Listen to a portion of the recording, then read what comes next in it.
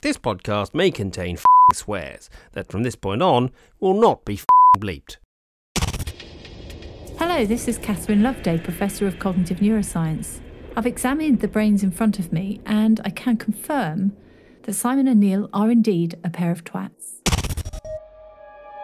Neil and Simon, what a pair of twats. Riding on the coattails of people who have talent. They are not afraid to look like a desperate double act. Neil and Simon, what a pair of twats.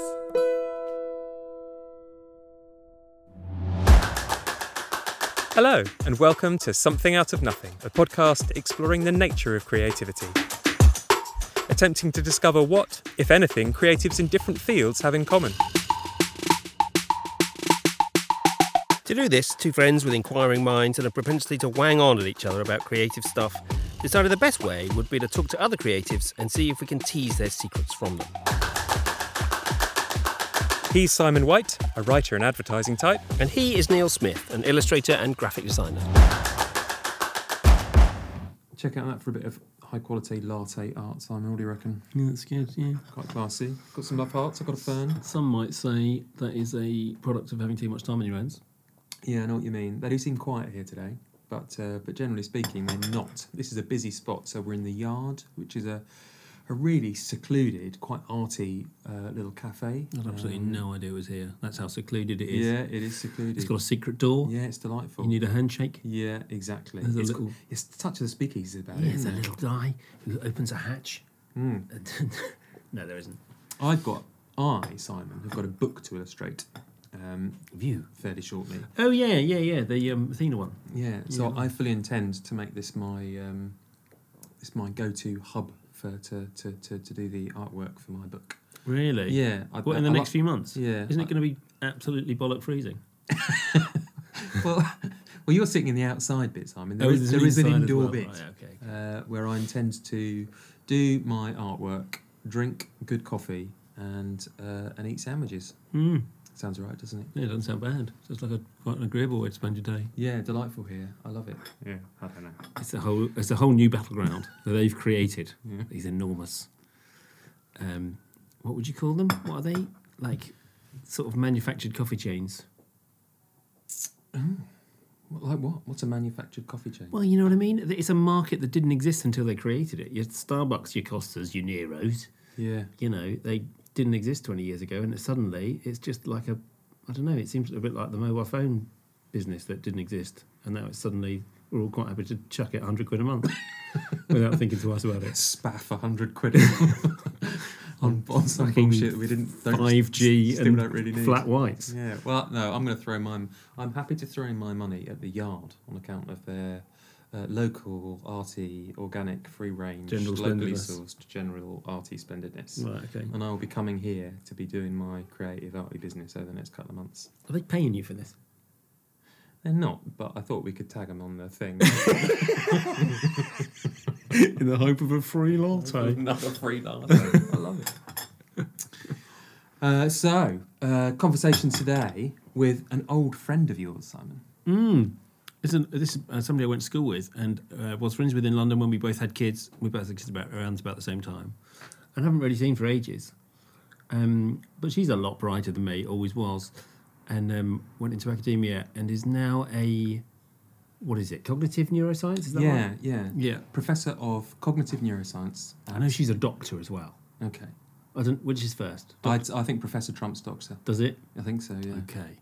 Professor Lord Dr. Lady Catherine Loveday. Yeah, Loveday. Of Westminster. Yes.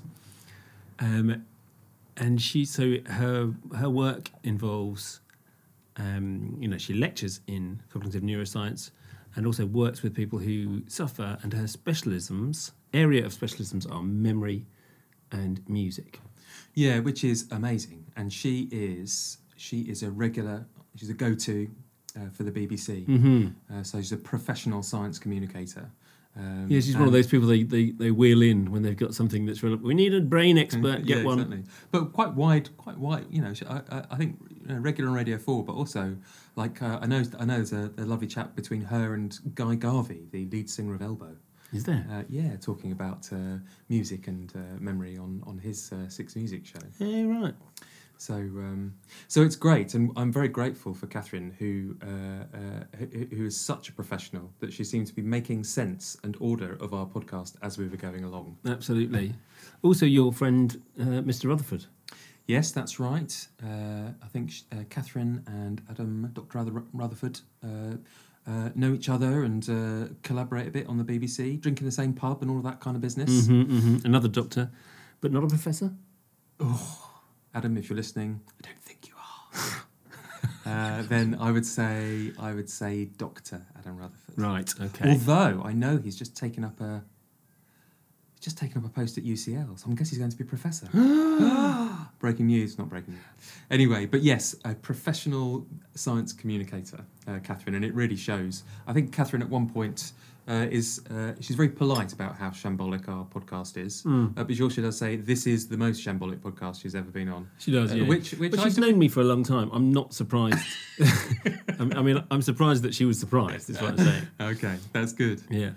No, I took it as a badge of honour, really. Sort of. As I say during the podcast, it's good to our take podcast pride. is totally free jazz. You and I, I'd say, with the Miles Davis and Herbie Hancock of the podcasting world. Yes, that's right. Yeah. That's correct. Yes, Neil, you're correct. Yeah, it was a little bit free-ranging, but that's good, I think, in a good way. But she does her best, as you say, to bring it under some sort of control. Yeah, and give it some sort of order. I think the other thing is that, and as we said at the beginning, we are a long way out of our comfort zones talking about neuroscience. Yes, and she does a really terrific job of accommodating our sort of our slightly naive questions, slightly childish nonsense. It came about really because I was thinking about it, and if there's anybody who can explain maybe or give us some sort of insight into what's going on in your head when you are engaged in any kind of creative pursuit, then she would be a good person to be able to tell us about that.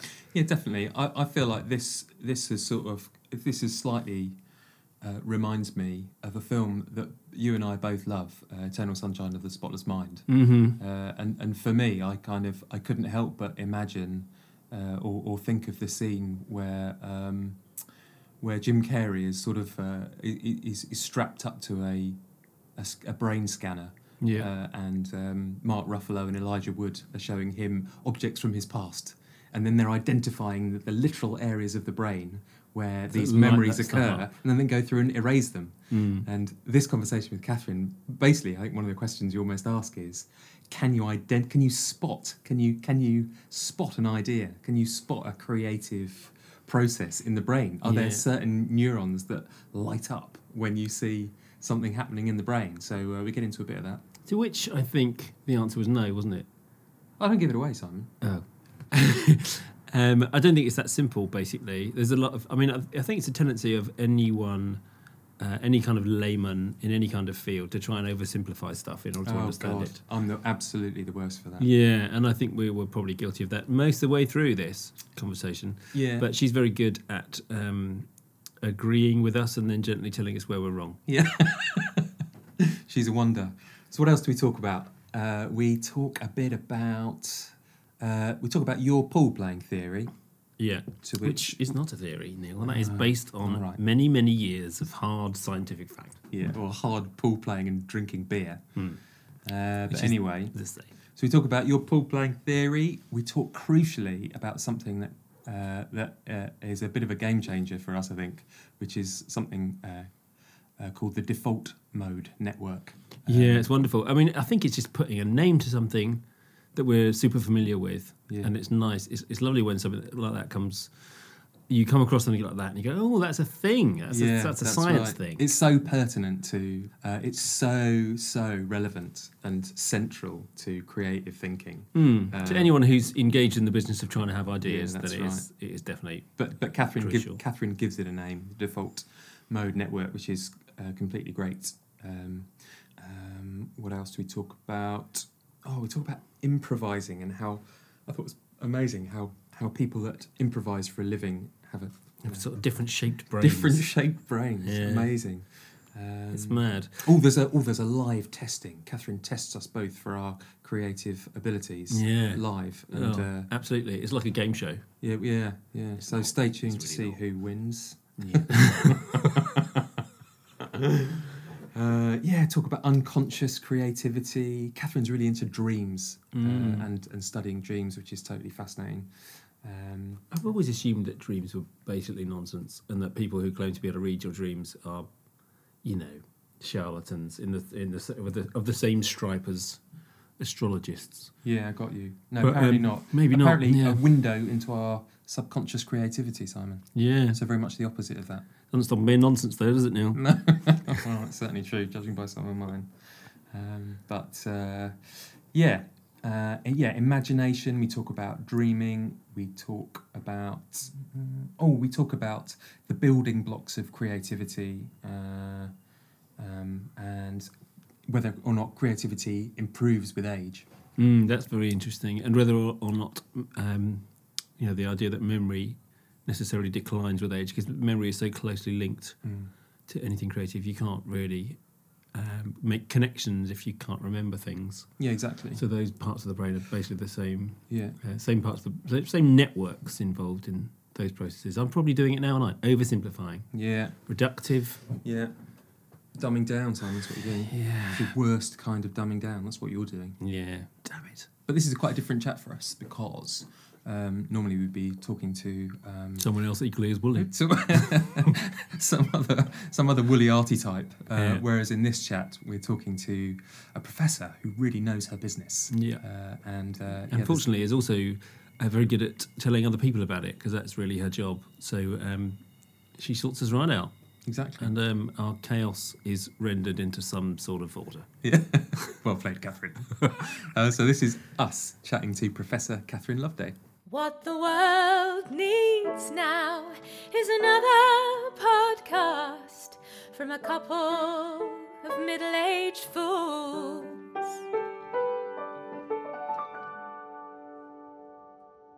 Right, there's a map for you, Simon. Map of the brain. Thanks, Neil. You've only got the outside there. You haven't got any of the stuff that's going on inside, which is what we're probably more interested in. Well, exactly. But I thought that bound to be a bit of biology might come up. Yeah. The relationship for me between the big wibbly wobbly thing in your head and thought, and it doesn't sit together in my head. It doesn't make any sense, does it? But you can't believe that. One is a physical wibbly wobbly thing. The other is abstract thought. Exactly. Which, the physical object doesn't seem to relate to our capability. Its capability, I should say.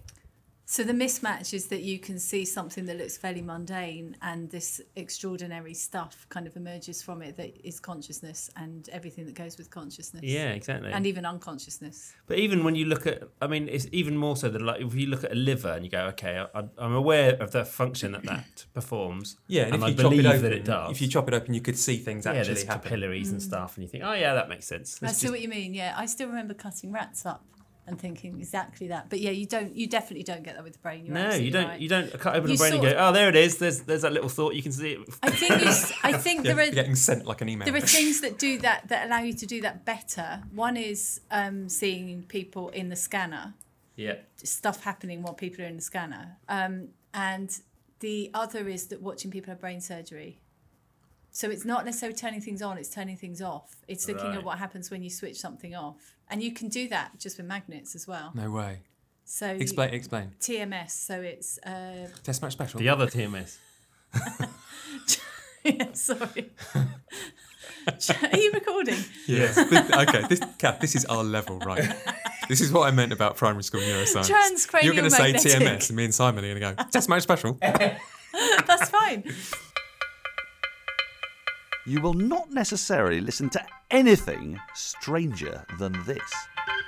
Transcranial magnetic stimulation. It's a kind of thing that looks like a figure of 8. You hold it close to someone's head, and you can disrupt their thinking or their speech, or you can make parts of their body move or not move. Really? So basically the brain starts to make more sense as a thing when you can start to disrupt what it's doing.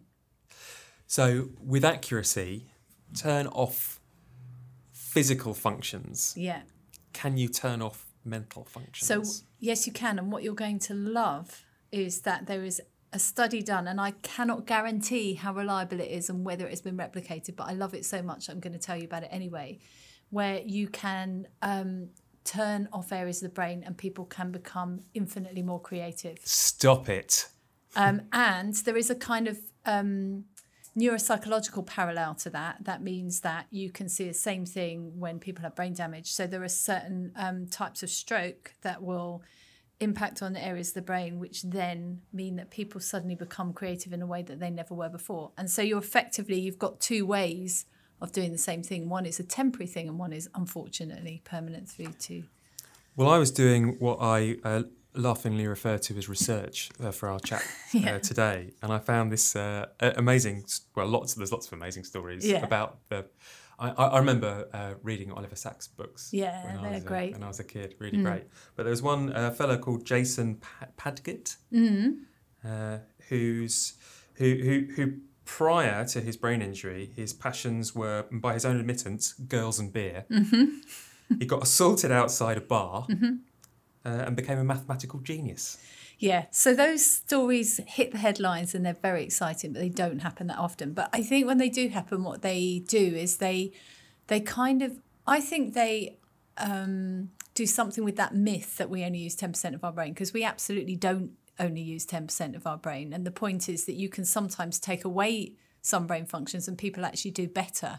So there is an argument that what's happening is that the normal functioning of the brain that allows us to do everything the way we kind of want to do it and the way we should do it and to have control of our lives and all those sorts of things, sometimes you can lose some of that function and get other functions almost that are covered up. So the way I sort of see it is almost that some functions are covered up by normal functioning, if you see what I mean.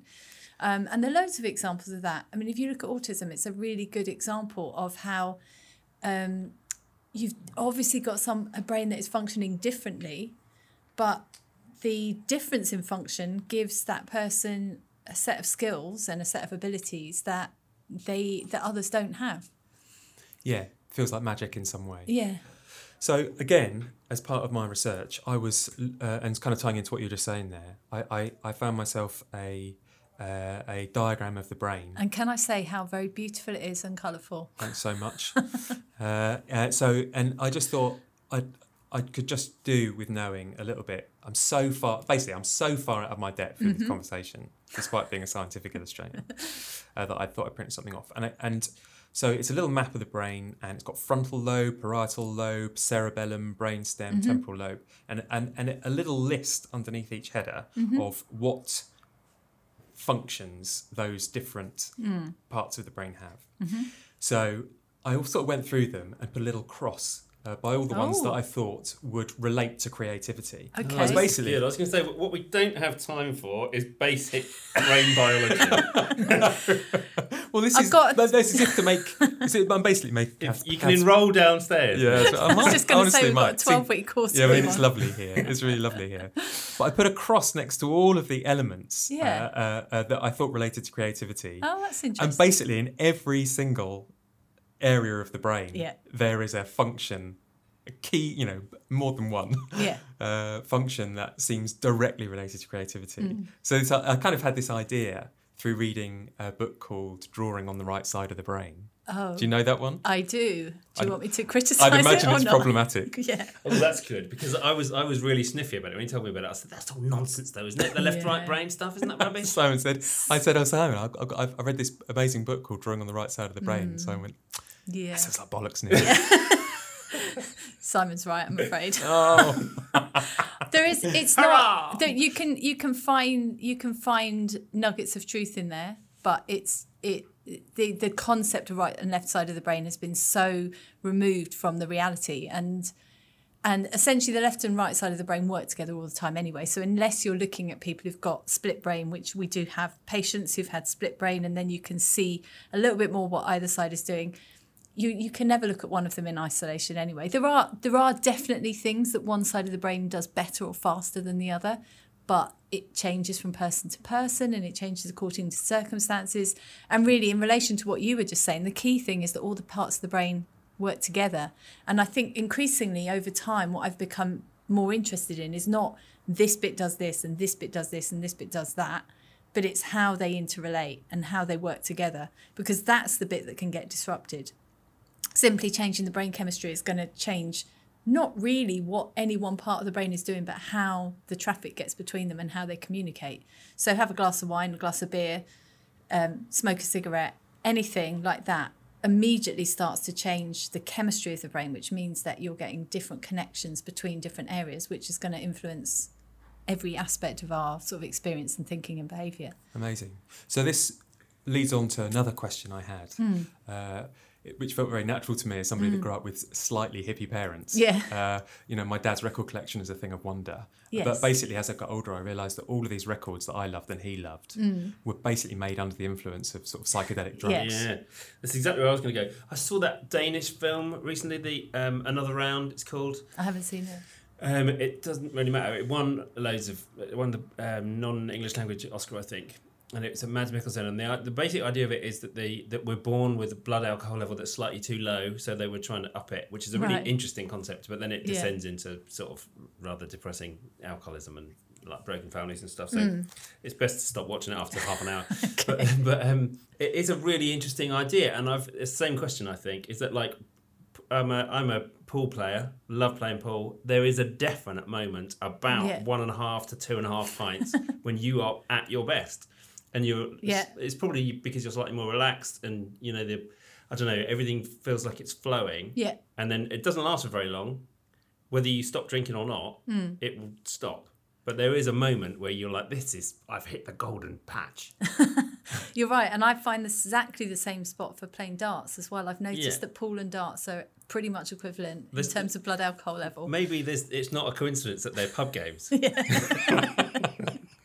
It doesn't last long though, as you say, does it? You think, right, that's it, I'm onto it now, and then. But that is the point, actually. What you've just said is exactly the point. So for everything we do, there's going to be an optimum level of everything. So there's going to be an optimum level of how awake and asleep you are. There's going to be an optimum level of how much you're concentrating and focused. But as brain chemistry as well. So there are sweet spots for everything. Could you say there are sweet spots for creativity, or does creativity, is that too woolly? So I think what I would say about creativity is that there is probably, I think there are optimum states you can be in terms of your consciousness. So in a sense, what I would argue possibly is that we are more creative in certain conscious states. And really what I'm saying is when certain networks, brain networks, are online. So we kind of, broadly speaking, we can kind of switch between two networks. So we have permanent networks that are set up, and then we have kind of temporary networks that are set up. They're almost like, imagine pulling together a sort of football team to do this particular game and then a different team to do that particular game. And you might have different players one time and then a sort of slightly different set of players depending on the game you're going to play. Horses for courses. Basically, and it's exactly what's going on with the brain. Would you have a set of players who were slightly drunk? Maybe the pint and a half, 2 pints to come on for the perfect sweet spot moment. So I think that the point is that we've got these kind of temporary associations and networks that are set up, but we also have these two broad states. So we have the kind of focused, concentrating state, and then we have what's called the default mode network. So I don't know if you've heard of the default mode network, but it's I'm just fascinated by it. It's the most intriguing discovery, I think, in the last kind of 15 years or so of neuroscience. And it's this idea that when we're not actively engaged and focused and concentrating on something, we go into this default mode. And it's a very specific network in the brain that involves some of those structures there, the frontal lobe and parietal lobe and so on. And we have this kind of little network. And it allows us to daydream and mind wander. And it's utterly crucial because we relentlessly do it all the time. So we can be having a concentrated conversation and I can think you're focused and listening to me, but I might say just one word that suddenly sends you off. Yeah. And that sending you off somewhere is really important part of who we are and how we live and what we do and the decisions we make. And the real trick with life is being able to get that balance right. So it's being able to focus and concentrate and be in the moment and do what you need to do at a particular time, but then to let go and allow this mind wandering to happen at other times. So it is essentially a time travel. That's what I think of it as. So I don't think anyone realises how much time they spend in the past and the future until that changes. So I work with people whose default mode network doesn't work. People who have amnesia, people who have dementia. We know it's also disrupted in other conditions, some psychiatric conditions as well. And if you no longer have that mind-wandering capacity, you can't envisage your future. And what you don't recognise is that when you go to leave this building, or when I go to leave this building, I might decide to take a particular route out of here because I don't want to bump into somebody who is going to have an awkward conversation with me. But I only know that because I've already walked out of the building. In my mind, I've walked out of the building, I've bumped into them, I've had that conversation, I've thought, I don't want to do it. You imagine the possibility, and then subconsciously even you've gone, I want to go the other way. Yeah, and you haven't. So we're doing that absolutely all the time. We're continually. So when you talk about creativity, we're continually creating an imagined future, and we're creating alternative imagined futures. And we sort of describe it in our work as updating the self. So you're continually updating the self. You're referring back to stuff that's happened, forward to things that might happen, and you're using that to create your goals and decide on your actions and so on. The default mode network makes a lot of sense to me. I think that is a lot of how creativity works. Yeah. It is in my head, certainly, in that I remember instances of being in a briefing for a job and somebody saying something, and I wander off in your head, and like within a minute, and they're still talking, and I'm going, I've cracked it. I think I know what I'm doing now. And they could stop now. Yeah. But you don't. Obviously, you carry on, but there's a sort of I can see what this needs to be. Yeah. Because you've wandered off. Exactly. And stopped listening to them. And as a culture, we utterly stop this. We tell kids off for daydreaming all the time. Stop daydreaming. Yeah, start daydreaming. That should start daydreaming. Print that T-shirt. Or get control of when you're daydreaming and when you're not daydreaming. Just get me close. Neil's got his hand up. I know. Hang on a minute. Well, this is what it is. I have got two questions. Neil's got his hand up, but I'm going to go first anyway. Yes, I'm going to go first anyway. I've got two questions, and you were really close to one Pulling of them. rank. So can I do it, please? Yeah. You carried the heaviest bags, fine. All right, fine. But Neil's got about 840 questions, and he's going to ask about 12. I've only got 2, and we're really close to one of them, which is... So the main thing I wanted to come out from today with, if we can get some idea from you about what happens in your head when you have an idea. And can you see it? You were talking about MRIs and all that kind of stuff. Are there certain bits, Neil's with his brain map and everything, and all the bits that parts of the brain that have, relevance to creativity. Can you see which bits fire and which bits get excited, all that kind of stuff? So the thing with brain imaging science is that it's never exact, but the likely answer is yes. So there are different strategies you can use. So you can use something like MRI and fMRI, which is looking at which parts of the brain are active. But it's quite a sort of, the timescale's not great. Now, when you have an aha moment, you literally need split-second moment to judge it. So the better technique to use for that is something called EEG, which is picking up sort of literally spikes of neuronal activity, so big spikes of activity. So you could literally spot an idea on a printout, on a readout. Would you be able to tell if it was a musical idea or a story idea? Or a good idea? Oh, yeah, what do you mean? What do you think was any good? That's a much better question.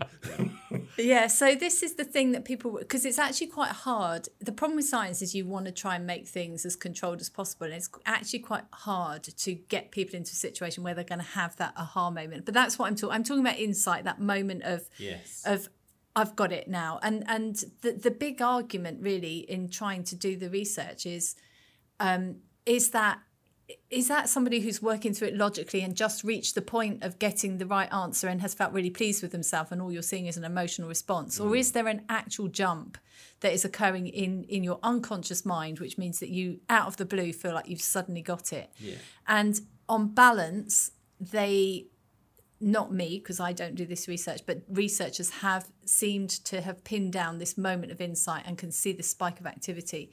The problem with EEGs is that they are not as good at locating where it happens. So you can kind of tell roughly where on the cortex it is. So it's always a trade-off. You can get really split-second timings with EEG, but you can't localise as much.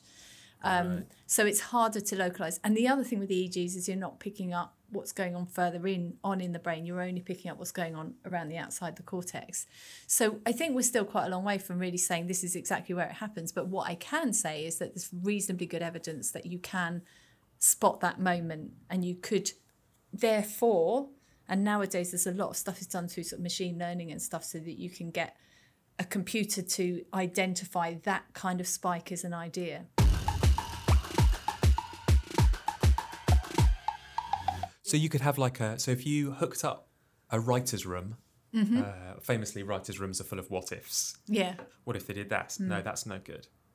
Presumably you could match up the good idea, the one that everyone agrees on, with the scan. Yeah, I would say from a practical point of view, we're a little way from being able to do that. But in principle, there's no reason why we shouldn't be able to use the evidence to do that. It'd be really difficult to tell if what you were tracking, though, was the idea or the enjoyment everybody gets from when stuff's going well. So well, that's what they've tried to do, and they have used methods of trying to separate those things out, so you're not just getting the emotional response of that feels good, but you are actually seeing that jump. But it's really hard science to do. Oh God, I don't doubt it. So this feels to me like we're slightly in the realms of a bit of biology. So there's all these neural networks.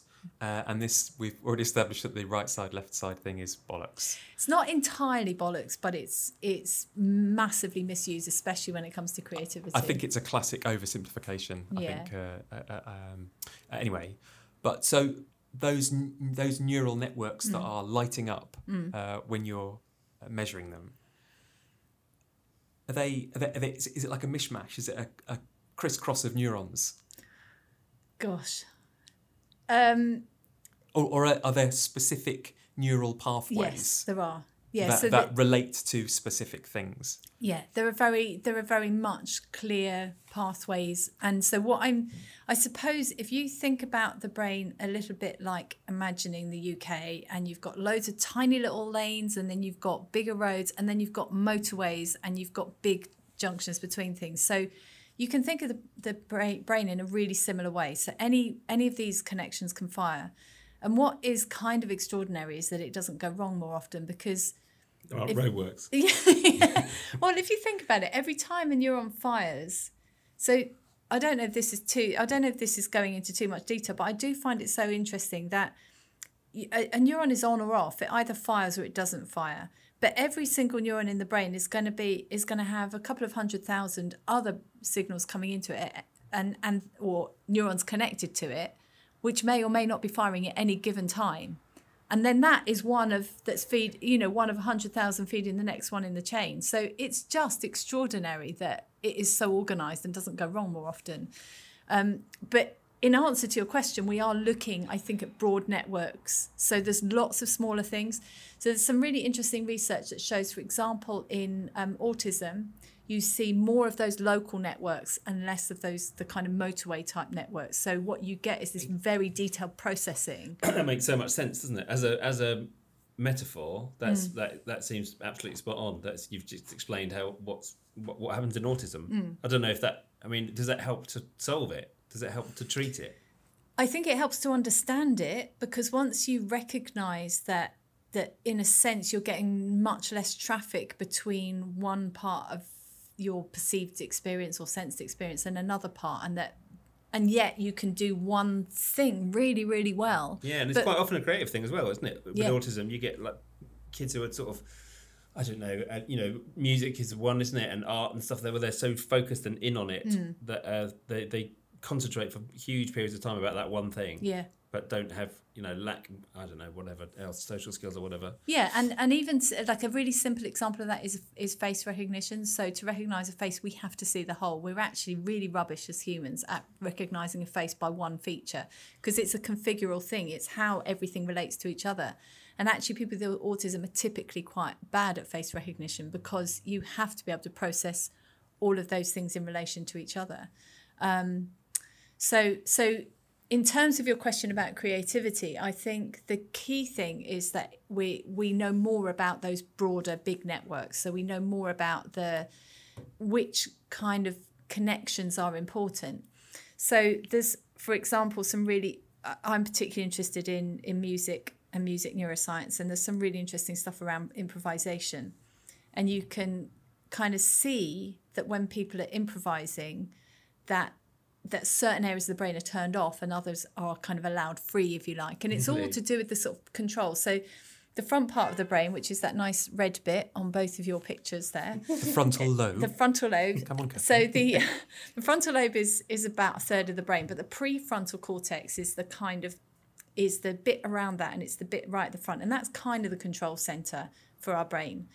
And so a lot of it is about what that is doing. So when we go to sleep, for example, because I would say that dreams are the ultimate creative act. We all do it. We're all ridiculously creative. We come up with the most ridiculous dreams every night. So everyone is capable of creativity because everyone dreams. They're not very good though, are they, quite often?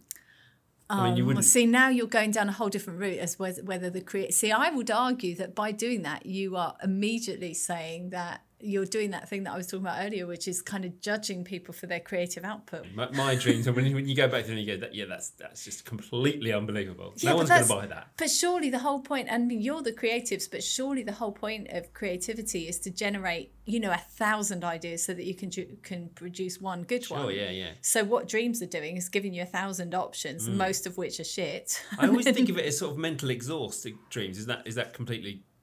Is that a wrong way to think of it? Yeah, well, I don't know. I think and there's a reasonably good research to show that dreams have a very specific function, a really important function, and there's lots of different theories around it, really. But I think in terms of creativity, there's masses of evidence that shows REM sleep is specifically linked to creative output. Right. So you can actually do tests where you give people essentially a creative task to do before they go to bed, and you can do the same thing with people at the beginning of the day. You can test them both 12 hours later, and you can see that essentially it's about making connections. So you ask people and they're very good at making the straightforward connections, but they don't start seeing the longer range, bigger connections until they've had a bit of time out. And if you have 12 hours of a busy day, you'll still do better on it at the end of the day than you would without having had those 12 hours. But if you have 12 hours sleep, you do much, much better. And interestingly, when you look at the amount of REM sleep people have, that correlates directly with how much better people are at making those connections. And so I would argue that that's a big cornerstone for creativity, is being able to make these connections. I think the other thing about creative process that the kind of research backs up is this idea of 90% perspiration and 10% inspiration, because you do have to put the work in, and that's what most of the evidence shows. And my knowledge is mostly around, or more around, the kind of music creativity and musical composition, but it's all of those things. It's being the amount of work and listening that people have to do, and the amount of knowledge they have to then have those moments of inspiration and to let the incubation work. But for me, the thing that is untouchable and the thing that is really hard to both study and understand is the incubation period. It's that stuff that goes on below the level of consciousness. And I think the closest we get to it is kind of dreams, because dreams, we can kind of grasp some of what happens in dreams, and we can sometimes go, I dreamt about that. And, the famous examples of the benzene ring and the scientists who imagined it as snakes sort of swirling in a circle, and then woke up and goes, I know how those molecules are connected now, and all sorts of it. Do you not know that one? No. Kekulé, I think his name was, and he was trying to understand how on earth can this chemical behave in this particular way. And then he had this dream of snakes all connected head to toe, swirling around in a circle, and he suddenly realised that it was this thing, the benzene ring, and that these carbon atoms were connected in a very particular way. Right. And that explained everything about how so he'd had this dream which was nothing to do with chemicals, but it became an analogy that allowed him to see. His subconscious was trying to tell him something. So this feels like abstract thought. Yeah. And so your feeling is that humans are at their most effective in coming up with abstract thoughts or abstract connections like that one when you're asleep. No, I don't think they are. I think they're better when dreaming. they're actually... I think dreaming is the closest we can get to any insight to it. So I think dreaming is a state of consciousness that is a level above being unconscious of something. So our brains are doing masses of unconscious stuff that we just don't access, we don't know is happening. But it's utterly vital to how we function. In a very simple way, simply just being able to kind of sit in this chair. I'm not continually having to tell my muscles what to do. But in every way, sort of unconscious memory is everything. And we can't access that. But for me, sleep is a stage between the two, because we can sometimes access it, we can sometimes remember it, and it is a type of conscious thought. But it's the closest we can get, in my mind, in my opinion, to accessing what's happening when we're actually unconscious. And there's, I hope I'm not going to bore you with these, but there's a couple of really brilliant studies that really demonstrate, and they're back in the 80s, but they demonstrate this incubation and this stuff that's going on at an unconscious level. I think that this incubation thing is just so pertinent to every creative person. Definitely. This feels like, when you mentioned earlier, we were talking about default network mode, and you said, you'll be in a meeting, someone's giving you a brief, or there's somebody talking, and you drift off, and you go, I've got it, you could stop talking now. Yeah. I get this. Except you don't say that. Yeah. Make you come on. Yeah, because then you get fired. But I remember, we were talking about running. You're a running evangelist. When I first started having to do workshops and get out of my comfort zone and of doing my illustration and graphic design in my office, I was running at the time. And I would come back from my hour's run and literally have to run to grab a pencil and paper. It happens to me all the time. When I get in. And I'd just be scribbling furiously all this stuff that had just percolated. Yeah. It had been knocking around my head, all these thoughts, all these problems that little creative problems that I needed to solve. And they just came flowing out. I have exactly, and a lot of them were rubbish. Yeah, I have exactly the same experience. And actually what is frustrating for me is a bit like dreams, that half of them have gone by the time I actually do get home. I was going to say that's exactly what happens to me. By the time I found the pen, I've forgotten why I wanted the pen. I honestly, if I could grab everything that occurs to me while I'm running, and I say running in the loosest possible sense. Like it's a little bit more than a walk. Yeah. But it's... I get the same thing out with the dog. Right. Walking. So I need to write that down. I haven't brought my phone with me.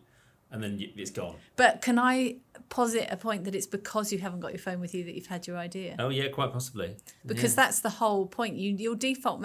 Every time you are... Even if you're scrolling through this phone and looking it's robbing your attention, definitely. That's keeping your default mode network from being active. So your default mode network comes online when you're not focused and concentrating on stuff. And for me, when I'm running... about 50% of the time I'm just thinking, God, I hate this, it really hurts. And then the other 50% of the time, my mind is wandering all over the place. And even when I'm listening to music and even when I'm listening to podcasts, sorry, my mind can wander. I'm not really listening. But I would argue that is, in the same way that I think kids in school should be allowed and encouraged to mind wander. I mean, there has to be a time when they stop what they're doing and focus and write things down, and some output and some action. But we shouldn't be discouraging kids from mind wandering any more than we should be discouraging kids from doing ideas that are rubbish. So I was joking about your dreams thing earlier on, but actually there's a serious point there, which is when you look at what happens developmentally with kids learning music, there's this very interesting trajectory that happens with both dance and song, which is that to start with, kids are unbelievably good at being spontaneous. They'll make spontaneous movements, they'll dance, they'll sing spontaneous songs that are really completely unusual and creative and so on. And then what happens is by the time they reach to 5, that spontaneity has almost been replaced entirely by mimicry. So what happens is a child will sort of start to sing a song and someone will join in with them and sort of go, it goes like this. And we're not conscious that we're doing it, but we are teaching children to mimic and to copy and not to be spontaneous. And that's a Western culture thing. I'm not saying that happens in other places. And this has a very serious element to it in that I don't know if you understand the concept of brain plasticity, but it is really key here because when you talk about one person being more or less creative. Catherine, I know exactly what you're talking about, but Simon might not. So why don't you explain brain plasticity to us? Explain it to me. Yeah. Just for Simon. So brain plasticity is a very simple concept, which is that the brain is malleable and adaptive and physically changes in response to your environment and what you see and feel and behave and are exposed to. So it's physically malleable, not just metaphorically. No, physically. So otherwise how? Because it's not magic. It's not magic that when you walk out of here you can remember some of this conversation. You can remember it because literally molecules in your brain have changed as a result of this experience. And it's kind of mind-blowing. Exactly. It is mind-blowing until... That's an inadequate phrase, but yes, it is. It is mind-blowing, but it literally physically remolds and adapts itself. So there are... You might build new connections in your brain. You might feel faster, better connections in your brain. You will get rid of neurons that you're not using. We will grow, in some places, new neurons in certain areas of the brain. So our brain will stop using neurons and get rid of connections it doesn't need. That's really interesting because that makes me think that creativity could be like a muscle.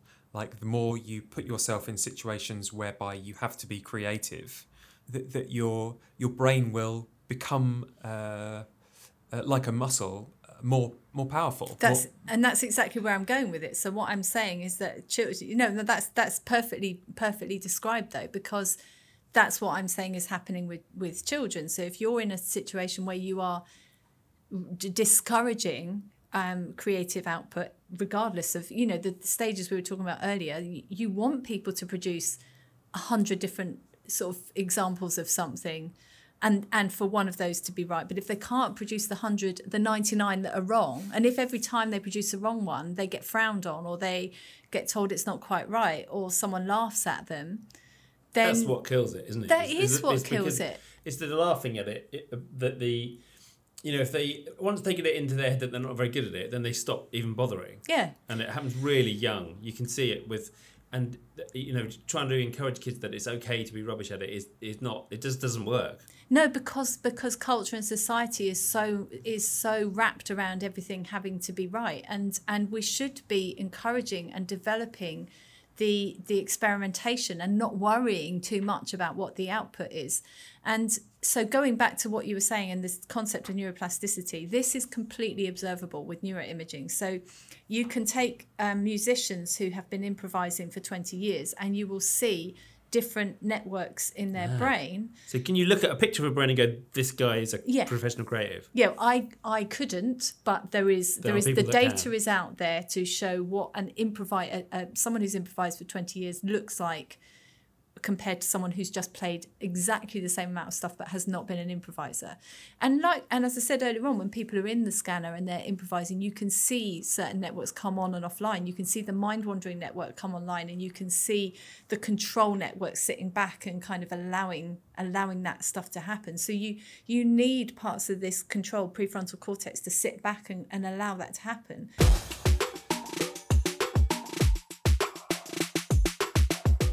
Can I jump back? Since this podcast seems to jump all over the place anyway, which I will kind of put down to it being a really strongly creative moment. Sure, thanks. This is free jazz. This is Miles Davis. I'm going to go. Let's say that. So when we were talking about the creative act earlier on and how you measure it, and also, so I was going to give you an example of something that we do in a lab if we want to measure how creative somebody is and what we might be looking at brain activity and how because I have to measure people's brain functions for all sorts of clinical reasons, and one thing I might look at is people's creative output.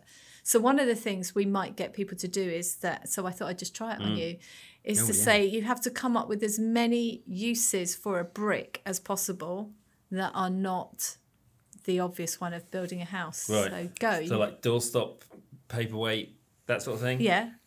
Okay. What else? Simon's winning so far. Yeah, that's all right. You could use it as a weight for I'm imagining it's got a rope tied around it and you've chucked it off like an anchor. Okay, that's sort good. Of thing, yeah. Some sort of, could you throw it to one another? Could it be like a toy? Whoa.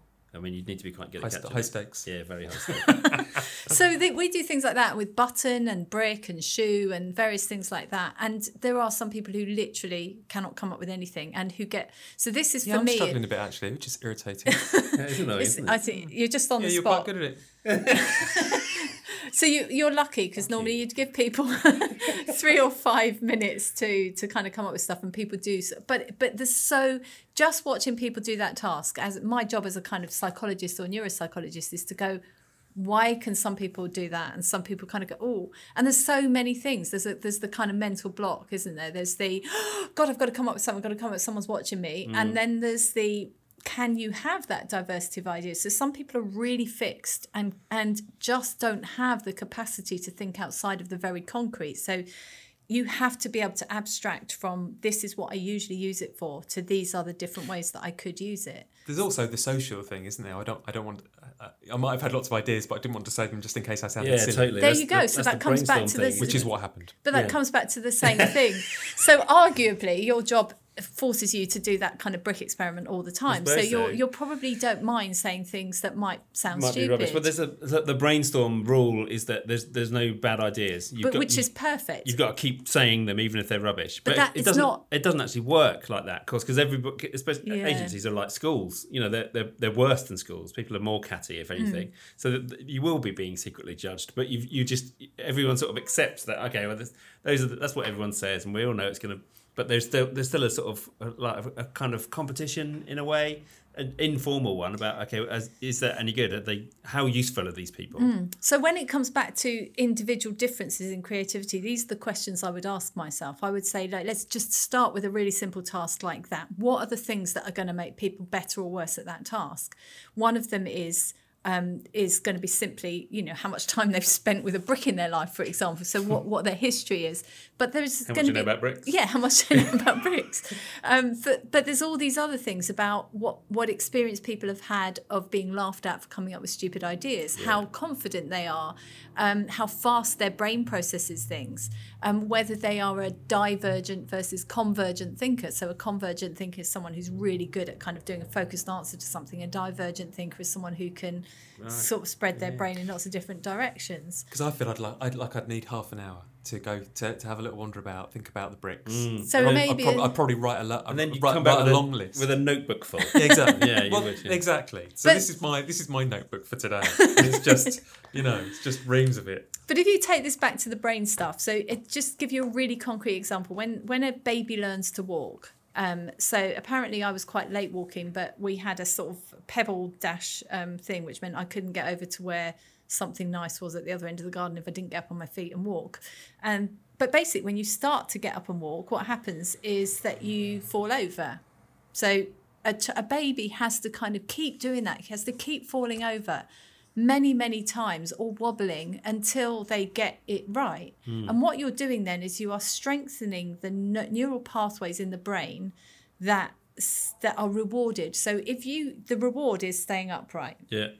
And the punishment is falling over, if you like. So if you fall over, your brain goes, I'm not doing that one again. And if you stay upright, strengthen that pathway. So what you're doing every time you're rewarded or you get some sense of satisfaction from something, you are continuing to do that thing and exercise those pathways. So in the brick scenario, if you give this sort of topic to half a load of kids and you judge every single thing, and another half and you say every single thing they say, that's great, that's great, that's great, really brilliant, then you are going to get better creativity in the longer term from those other kids. Right, I see what you're saying. So like reinforcement is a big part of it. Yeah. That's what we ought to be doing with children. I think so. And sorry, one last thing, because it is an important caveat, is that you should still be distinguishing between a good idea and a bad idea. So you have to encourage, but children will know. So there's this evidence that shows if you just say, oh, that's brilliant to everything children do. But there's not overpraising. They don't get it. So you need intermittent reward. And But that's a social, like I notice it whenever I've been in classrooms, some of the really good teachers ask a question to the class and get 5 wrong answers, but respond to those wrong answers in such a positive way, but at the same time saying, that's wrong. You're all wrong. But they say, no, that's a great try. We're nearly there, and those social social forming of people's willingness to be creative feels like such a big factor to me. Yeah, and I think this is why computer gaming is. I think that it's kind of maligned too much, because actually computer gaming is a place where children can safely experiment and where they get exactly the right level. Exactly. Yeah. Where you get exactly the right level of feedback. You know, you get intermittent reward, you get a degree of reward for getting so far, but you will also make mistakes and get things wrong, but there's no one there to judge you. And as human beings, we do not do well with being judged. I mean, if I want to stress someone out and measure their cortisol levels, I'll bring them into this lab here and I will get 3 people to sit and watch and make a speech. And that's how we can stress people out. Social evaluation is the most stressful thing you can do to somebody. So if you're evaluating someone's performance in a negative judgmental way all the time, they're very quickly going to stop doing it. Yeah, absolutely. That is, it's so fundamental to us, isn't it? That sort of unconscious need for approval, even from people we don't know. You don't want to look like an idiot. But from an evolutionary point of view, that's because we survive as collaboratively. We don't survive as individuals, and the species hasn't survived as individuals. We survive because we collaborate. So actually we invest quite a lot in someone saying, getting on with us and approving of what we do and wanting to be our friends and wanting to hang out with us, because fundamentally, from an evolutionary point of view, we would have died if we hadn't had friends. Yeah, absolutely. I suppose it's pretty deep-seated. Yeah, it is. I think it goes right. I think it has a very, very strong evolutionary basis, but that doesn't mean it can't be overridden and that people don't have differences. But yeah. Self-important, middle-class, deluded, straight white men, bleating on and on and on and on and on and on and on about inconsequential arty shite again.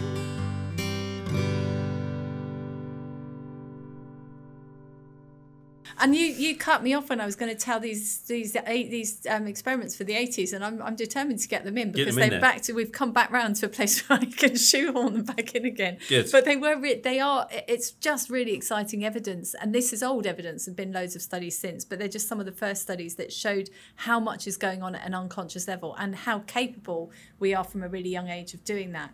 So there's been a couple of studies where they've done this, but one example is that it's a computerized task. You have 4 sort of quadrants on the screen, and you every now and again a number, let's say number 5, will flash in one quadrant or another, and loads of other numbers around. And what you have to do is predict. Each time the screen comes up, you have to predict where that number 5 is going to be. So you just have to point. And they do this through a really complex mathematical algorithm, really complex. And people pick it up really quickly. But when you ask them how they do it, they've literally got no idea, absolutely none. And if you actually get mathematicians to work out the algorithm, they can do it, but it takes an awfully long time, and it doesn't predict how good they are at actually doing the task. And they've found even preschool kids can do this task. Because it's a pattern, but you can't work out what you don't know what it is. Right. So the point is that we process a huge amount of stuff at an unconscious level without being even remotely aware that we're doing it. And that, going back to this thing of what's going on with the creative process, we can kind of access what's happening when we're dreaming. We can recognize stuff that happens with our default mode network, but there's a whole load of other shit that's going on that we can't get anywhere near. And that, to me, is the holy grail. That's what I'd love to know what's going on, but how do we get there? That feels like the essence of what we're after, isn't it? Yeah. Really, that kind of where does it come from? What are the chances of ever being able to get to it? We're circling around my second question now. Is your hand going to go up in a minute? Yeah.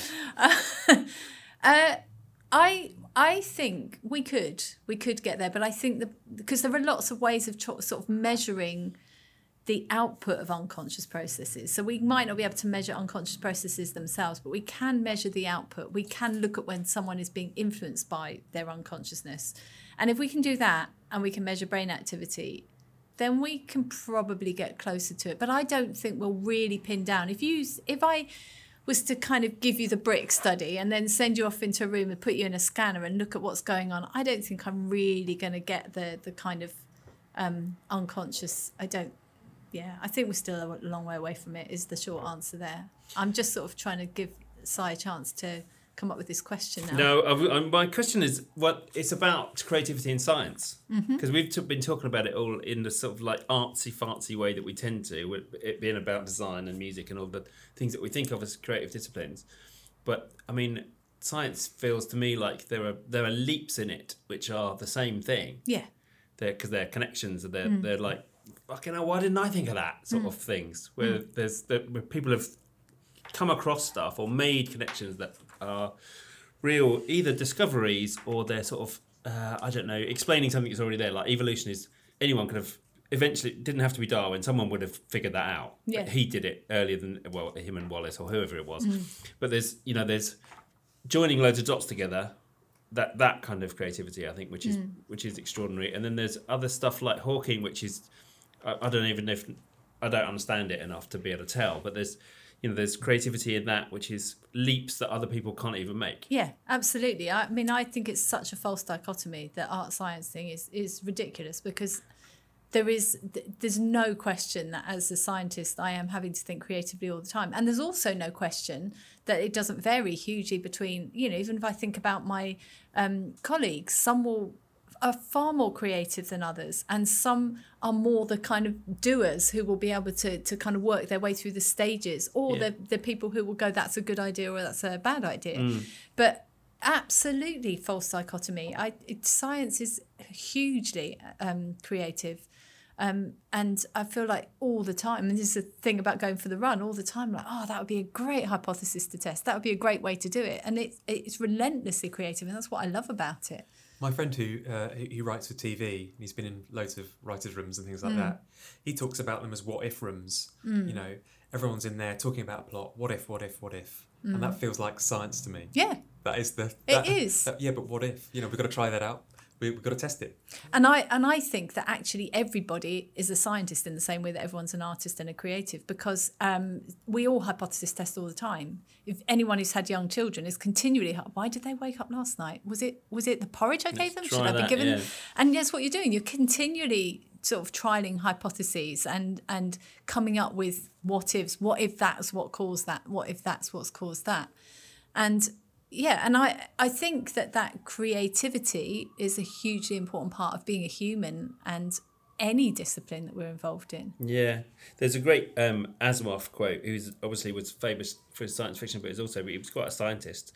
And I remember him saying about the most exciting phrase in science is not the eureka stuff, but it's like, that's funny. Why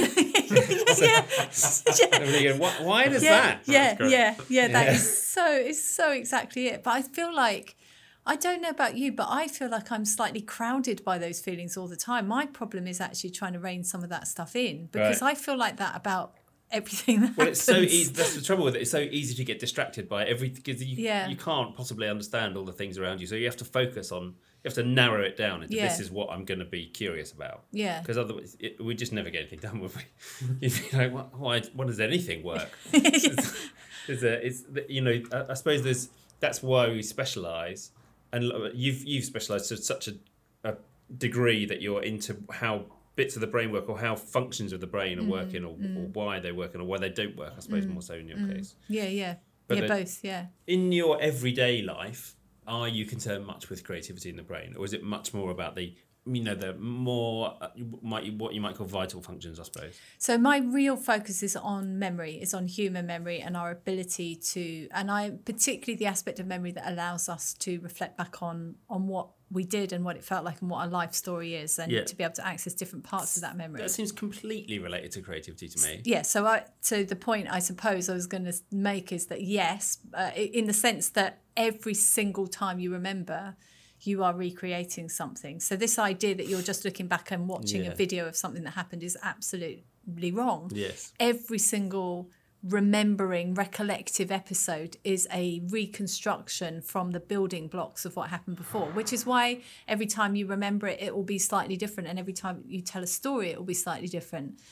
Isn't that thing that you can only remember something once, and after that you're remembering the memory? Yeah, but every single one is a reconstruction. So you're I don't even think you're remembering the memory. I think you are reconstructing anew, and each reconstruction is shaped by the last reconstruction. So every single construction is shaped by the reconstruction before, which in itself is shaped by everything that was happening at that time. And so we will remember something, we will remember it differently according to the conditions we're in. So I can look back on something that happened to me when I was 15 and it will look different to me now because I've got all this additional stuff that helps me reconstruct it in a different way. Yeah, you're looking at it through the prism of being so much older and all the experience you've had in the meantime. That feels like a very creative process, doesn't it? It is. It's continuous. And also, in terms of the brain, the parts of the brain we use to remember are exactly the same parts of the brain we use to imagine the future. So remembering and imagining are literally the same networks. Thing. Does that also mean that if you think about a memory a lot, the more you think about it, the less true it is? Because you've kind of embellished it to such an extent that it's now completely fiction. So in memory research, in this type of memory research, we don't really think about true and not true because knowing where you live, it's important. The truth is important, right? Yeah. It needs to be right. Yeah. But knowing what happened to you, what the research shows is it's much more important that it's consistent with your life goals and with who you are and with what you're doing in your life now than that it's absolutely true. Right. So the concept of truth is not an important one for us, largely. What about if you're looking unless at you're an eyewitness? Yes, then exactly. maybe That's what I was going to say. If you're after an eyewitness testimony of a crime or something, then those because those are famously inaccurate and absolutely. Our memories are rubbish in a lot of ways. They're fantastic in that they provide us with this amazing kind of ability to recreate and reconstruct and relive something that happened before. But the accuracy level is rubbish. It's shocking. It's not strange as a scientist to hear you say that we're not really interested in the truth. This kind of it's like this idea of empirical testing and knowledge can only come from sensory experience.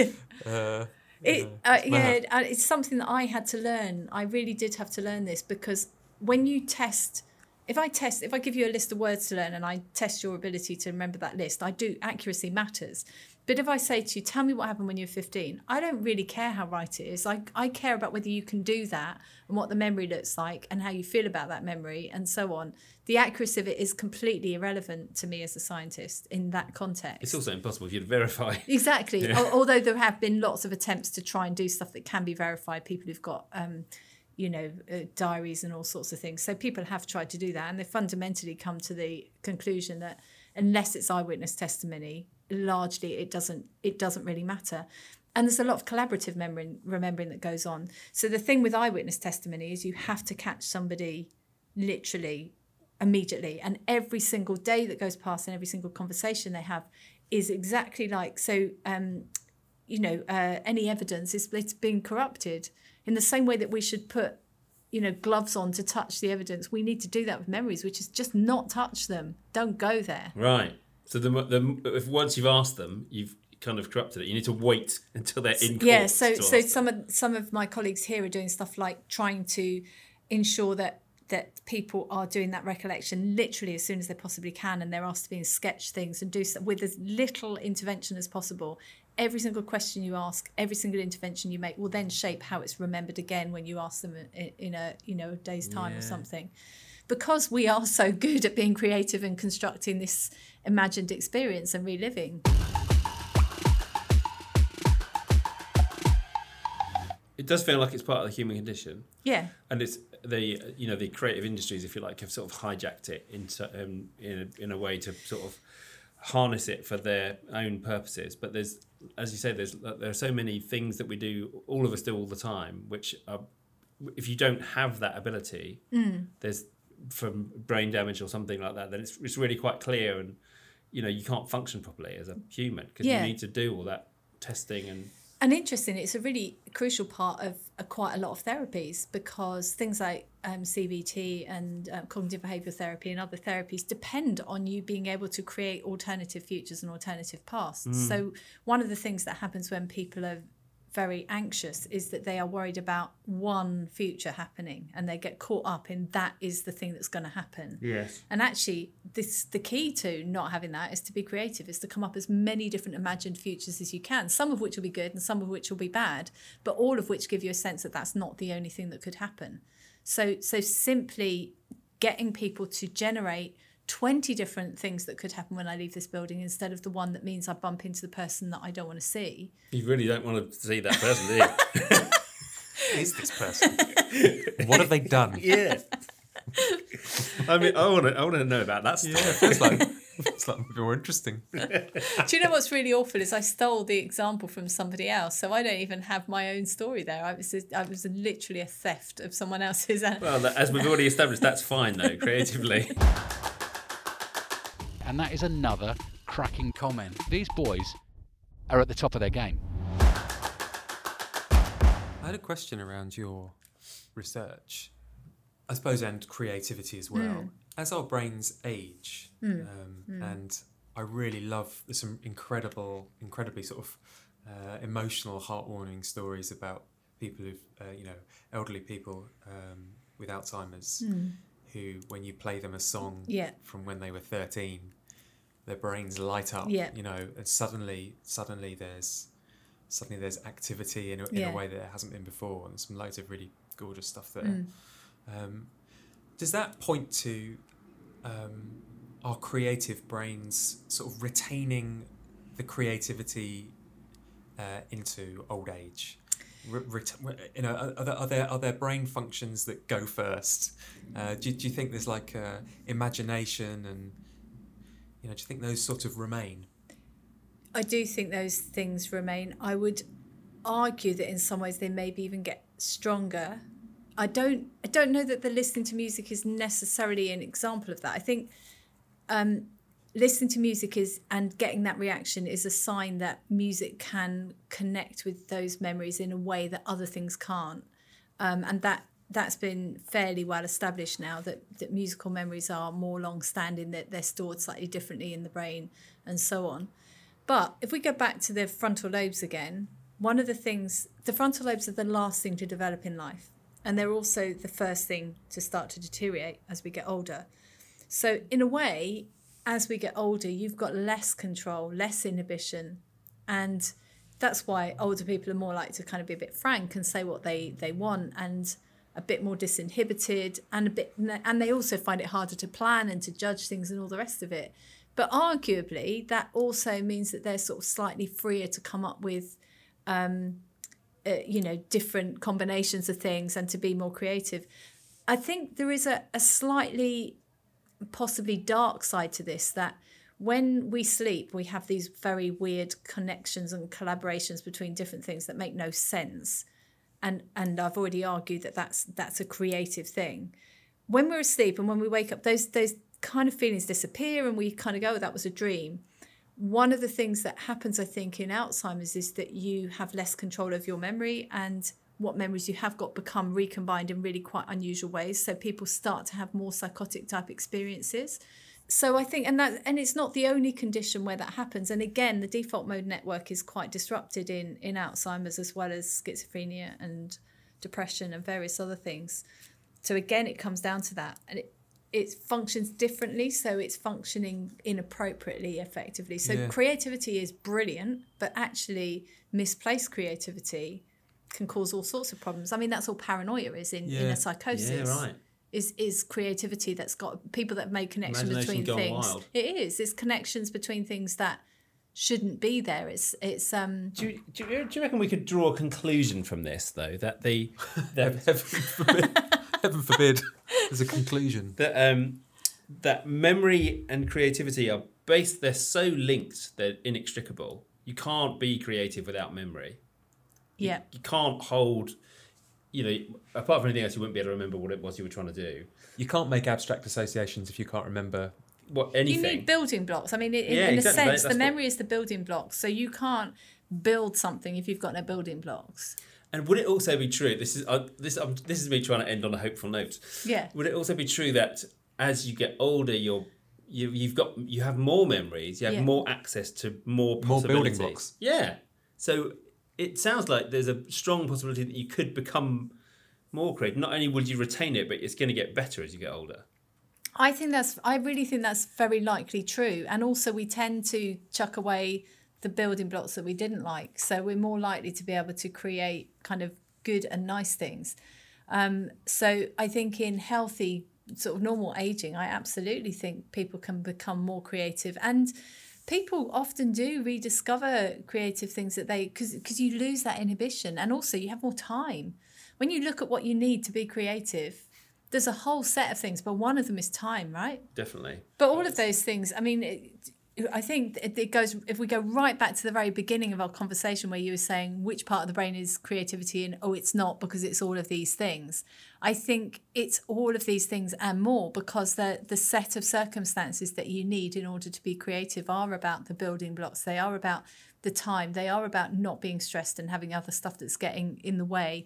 They are about allowing your default mode network to flow. And actually, they are about having enough hours of sleep and having the right personality and having been encouraged in life and not feeling like it matters if you make mistakes. There's a whole set of things that need to happen that can all be identified in the brain as being the kind of magic set of things that needs to be there for you to be able to produce sort of good creative output. Yeah. Well, that sounds quite simple. Off we go. Cue the outro. Yeah, I think so. Yeah, that was brilliant. Yeah, lovely. You're brilliant. You've wrapped that up perfectly. Thanks, Kath. That's great. You've provided a professional experience of having sort of stood in loads of lectures and thinking, fuck, how do I get out? Where am I going with this? That was definitely the most meandering podcast I've ever done in my life, but I quite like it for that reason. That's good. So. That's what it's supposed to be. So that was our chat with Catherine.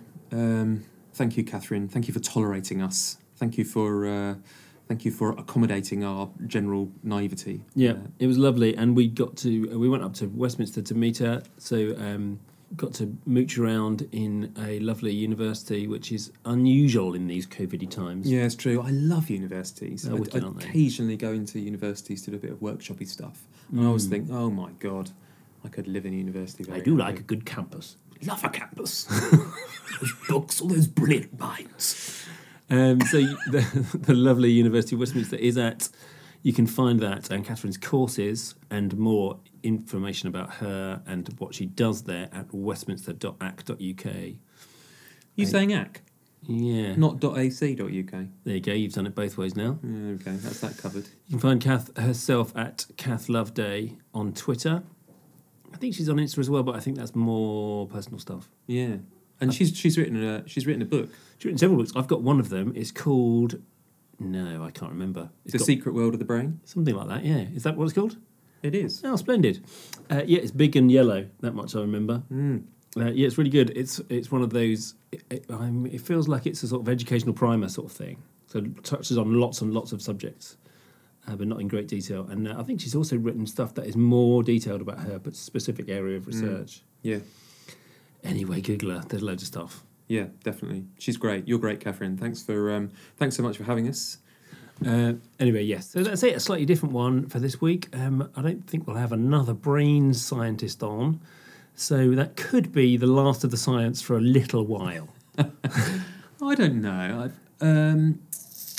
I think one of the things that came up towards the end of our chat with Catherine was how science and art aren't so massively different. How there's this kind of... Oh, absolutely. I mean, this is a different conversation, though, well, of course, yeah. But I my feeling is that Catherine's scientific endeavours are, on a creative par with most good science with anything that's that conventional. Your conventional inverted commas creative person is absolutely. Is I think anyone who's been through the educational system and come out the other end of it and is now a research scientist is a creative. They are testing ideas. That's what they're doing. That's what they're there for. Yeah, definitely. I feel like Catherine, while we might say, this is a different chat, and it is a different chat. But at the same time, it's all in the mix. It's all in the same soup. It's all in the same creative soup. Oh, I can see it swimming around. There it is. Brain soup. Brain soup. Yeah, delicious brain soup. Anyway, so thanks again to Catherine. And we'll be back next time for another conversation with another creative. Sorry, I've joined in and ruined it. That's fine.